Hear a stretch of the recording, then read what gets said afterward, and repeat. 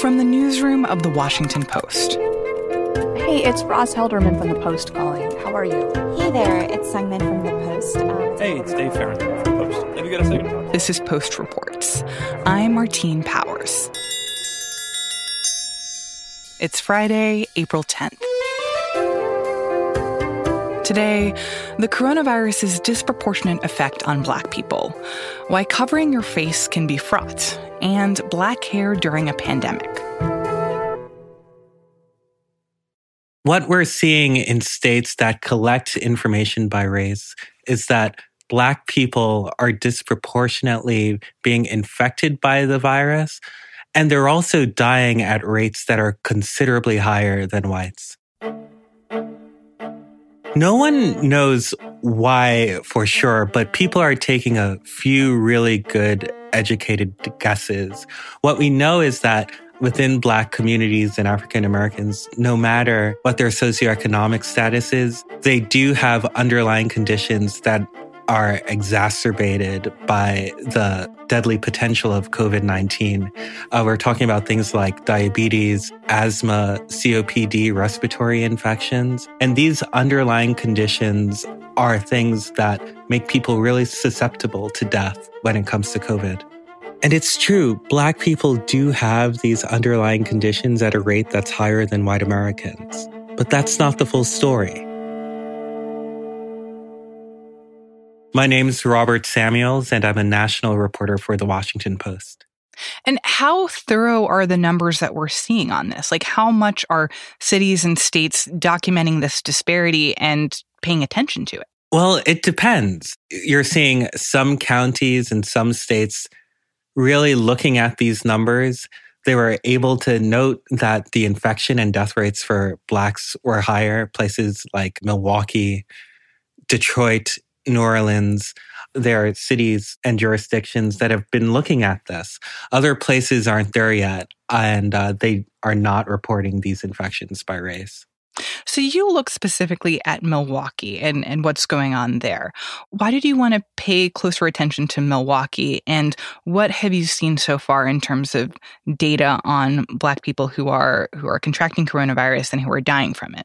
Well, we know a few things about Milwaukee. One, it's one of the most segregated places in the United States, which means Blacks live very differently from whites who live in that particular city. The other thing that I was really stunned by were the numbers.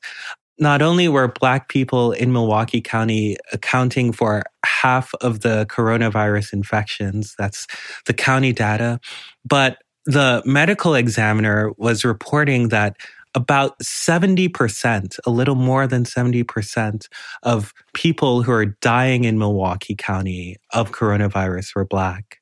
And this is a county that's only 28% Black.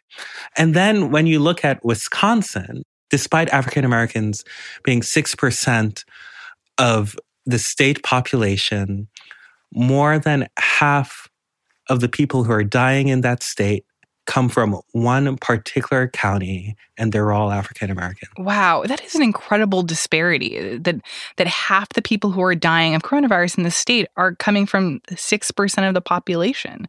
So when you talk to people there, what do they say about the particular circumstances that they're seeing that is leading to so many Black people who are being affected? What they're seeing in their lives, when I spoke with folks like Melody McCurtis, who's a community organizer there, they see the patterns of segregation that force African Americans to be exposed at rates that might be higher. There's only one hospital on the north side. In Melody McCurtis's neighborhood, there's only one major supermarket.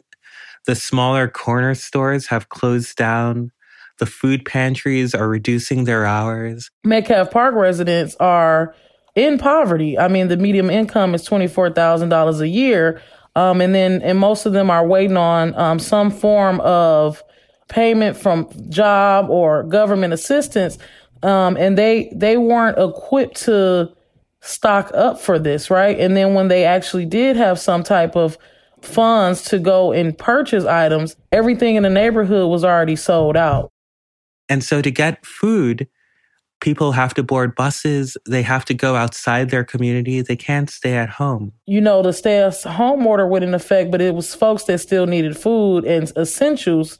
How are they going to actually be able to stay in the home, right? And also, they have to find ways to keep food on the table. That is, they have to work. Most of the people in these communities, they don't have work from home jobs. They do things like drive buses, work on assembly lines. They take care of the elderly. And they need to be in places where they're exposed to lots of people.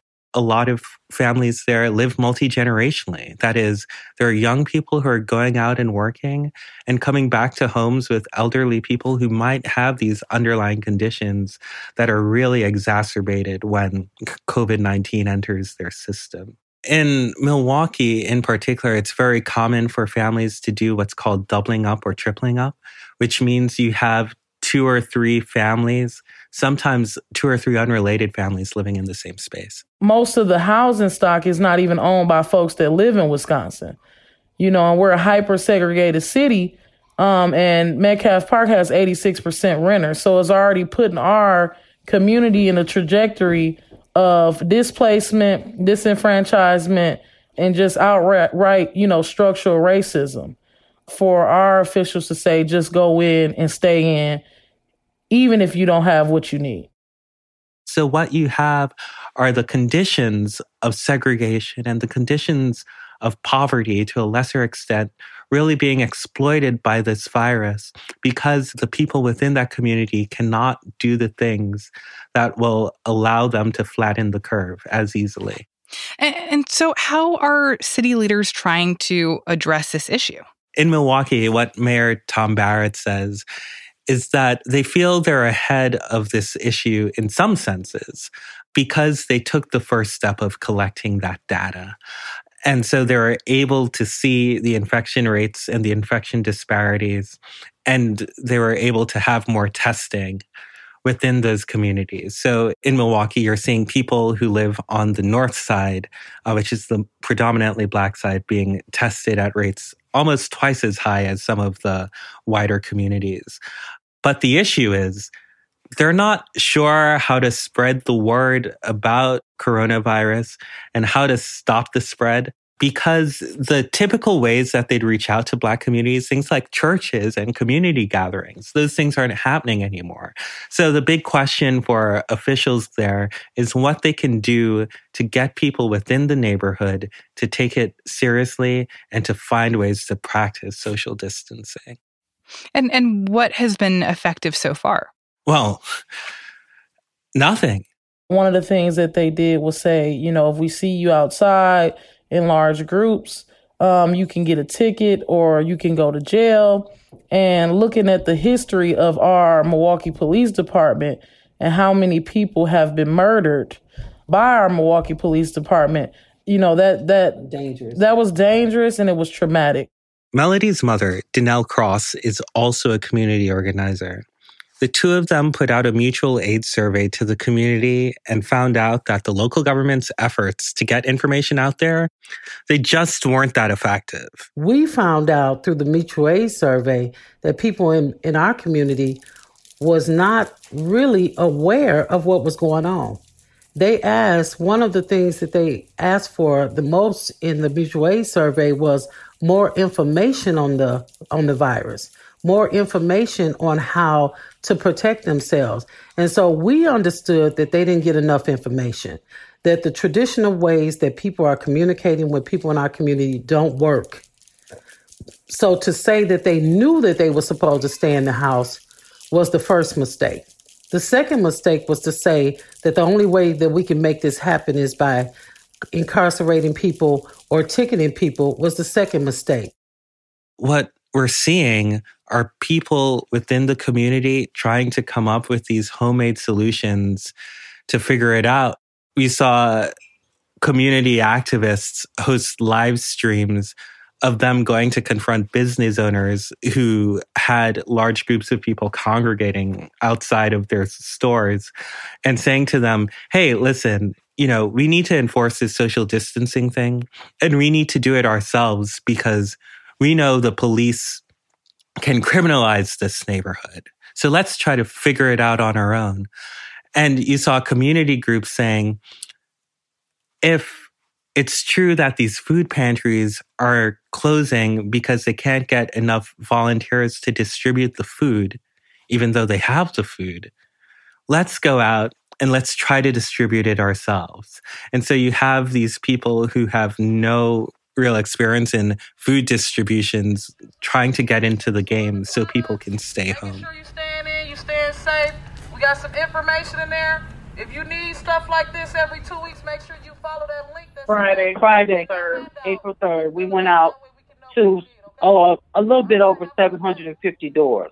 And we had 10 volunteers to help package, and we had volunteer vehicles to come. We took 4 trucks out, 4 truckloads. And so we loaded the trucks up with food, bags of food after we sorted it and packaged it. And we drove out to the community, and the volunteers put the food on the porch, knocked on the door, and stepped back out of the yard so that they would not have contact. Residents would then come out to the porch, pick up the package, and it was so gratifying that residents came out on their porch and, let the volunteers know that they appreciated, that they needed it, and that they appreciated somebody answering the call to supply the needs of the community. And at one point, when they were packing up all the food and toilet paper and everything else, Melody says that she asked if anyone had a speaker so they could play some music. No one did, but one of the volunteers said that they could all just sing together.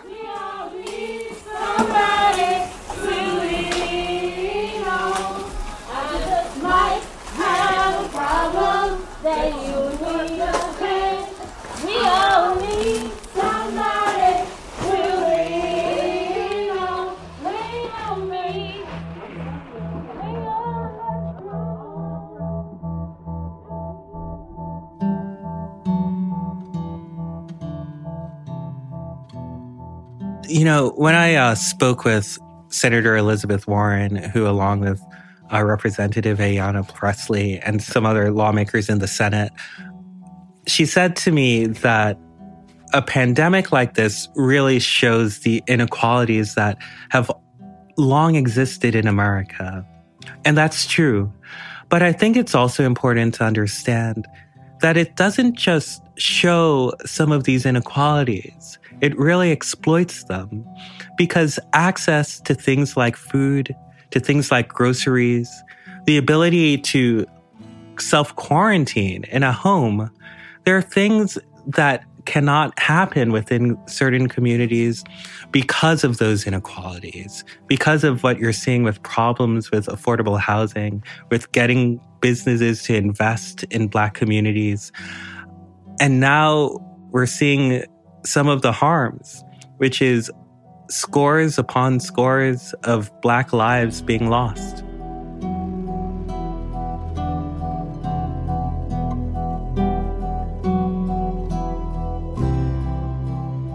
Robert Samuels is a national political reporter for The Post.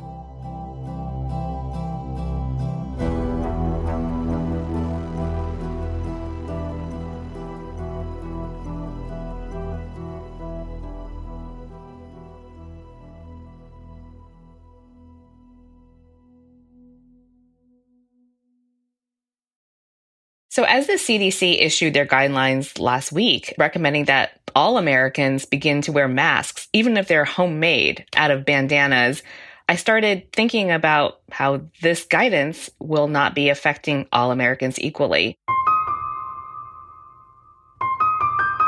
So members of my family who are Black and friends who are Black, we talk about this, like suddenly there's this edict that we should all be wearing masks. It hasn't stopped them from wearing it, but it's very much something that's at the top of their mind when they go out and do essential shopping.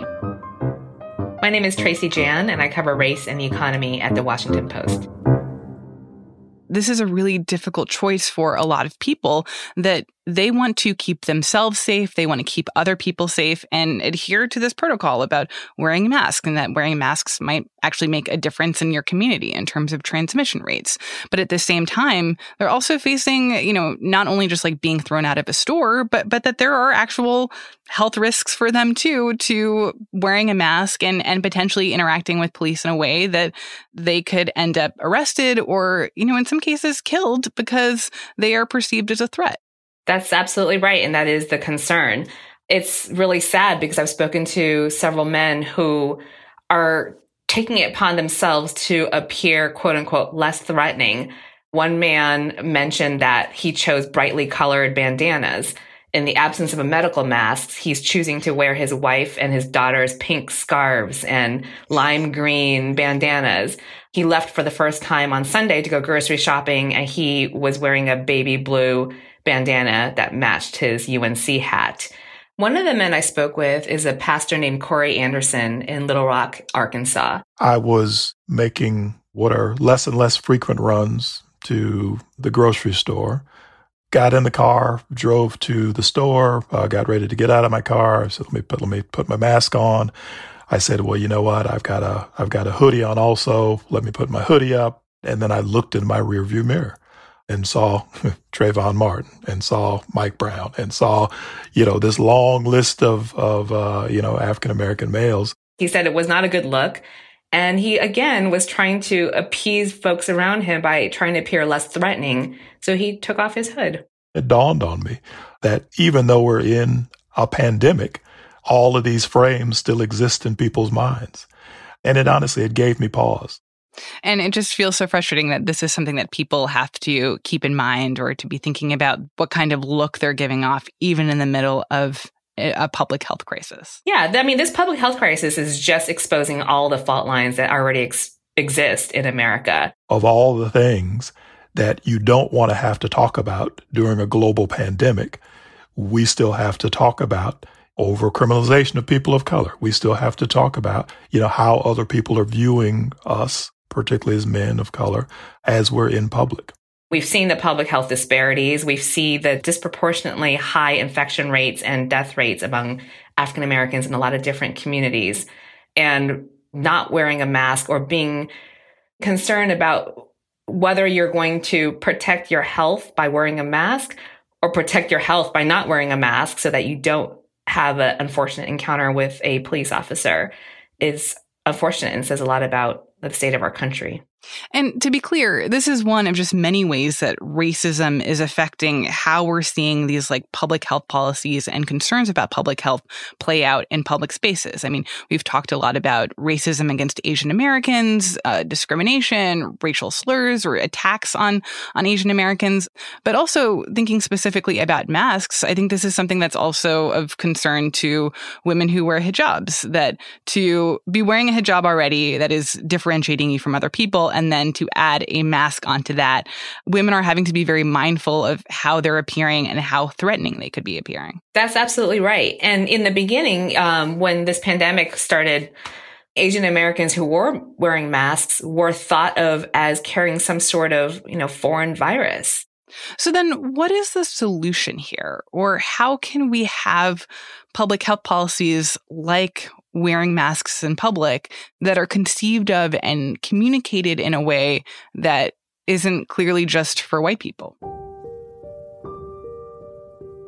A lot of local authorities, a lot of local law enforcement agencies either are or have the opportunity just to reach out and reassure folks that whether it's again wearing a face mask or even a bandana, authorities have the opportunity to reassure everybody, including communities of color, including people from low-wealth communities, but have the opportunity to assure everybody that the way that they're going to approach enforcement of these things is with compassion and is with understanding. Local politicians can do a better job reaching out to Black and brown neighborhoods and letting them know that, hey, we are here to support you and not just to police you.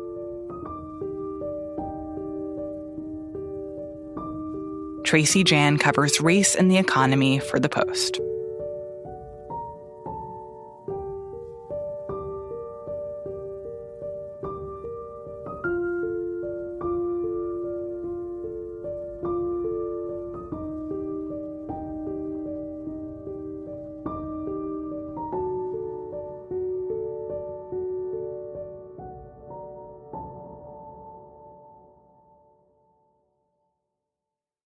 And now, one more thing. So it's Wednesday, April 8th, and I'm supposed to be making my bi-monthly trip to my hometown to get my hair done by the woman who's been doing it for the last 15 years. That's Jordan Marie Smith. She's a producer with Post Reports. And one thing that's been on her mind during the coronavirus outbreak has been, what is she going to do with her hair? So black hair isn't just something you can throw in a top knot in the morning. It requires a lot more work. Right now, I have a protective hairstyle, which means my real hair has been braided with synthetic hair. But the only thing is these crochet braids are supposed to last me 2 months, and it's been over 2 months. Hey, Ladybug. Hey, you look great. So Jordan Marie called up her longtime stylist, and they had a conversation about it. My name is Tamika Phillips. I am 40 years old. I live in Greenville, North Carolina, and I am a 21-year licensed veteran cosmetologist, a master stylist, a master educator. Tamika, as you know, it's high time for me to take my braids out, but I'm a little bit nervous about letting my natural hair show.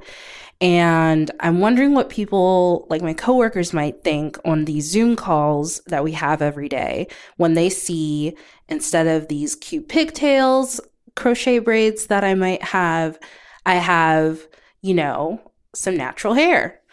And I was wondering, have your clients with protective styles expressed similar worries about showing their natural hair?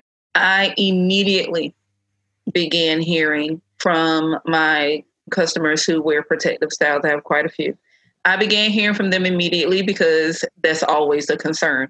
I don't know what to do with my hair. What am I going to do with my hair if I have to wear my own hair out? Or what is it that I need to do when it comes time for me to take this out? Historically, it has always been of the utmost importance. Even if you're just going to the grocery store, I know my mother and my grandmother used to always tell me, even if you're going to the mailbox, you make sure your hair looks good. Don't go out looking a mess. You care about yourself. You care about what you look, because unfortunately, that's just how we were looked upon. And in some ways, we still are. It is an unfortunate fact that our hair is just not welcome in certain parts of the society. And unfortunately, I have clients who are physicians, who are psychiatrists, who are professors, who work for different parts of the government, or they have very, very elite positions in their field. And because of the way they choose to wear their hair, they catch a lot of heat and they take a lot of scorn, but that does not take away from how they do their job. But unfortunately, because if they want to keep their job 9 times out of 10, they have to keep their hair a certain type of way. And it's kind of like you kind of have to have your feet straddled on both sides of the fence. You want to maintain who you are, but in order to keep your way of living, then you kind of have to play their game too. And unfortunately, politically, it's not fair. The bigger picture, in my opinion, is understanding that your hair does not have to be intimidating. Tamika Phillips spoke with Post Reports producer Jordan Marie Smith.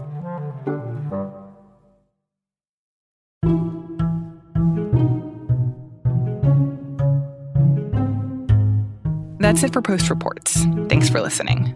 Our executive producer is Madalika Sikka. Our senior producer is Maggie Penman.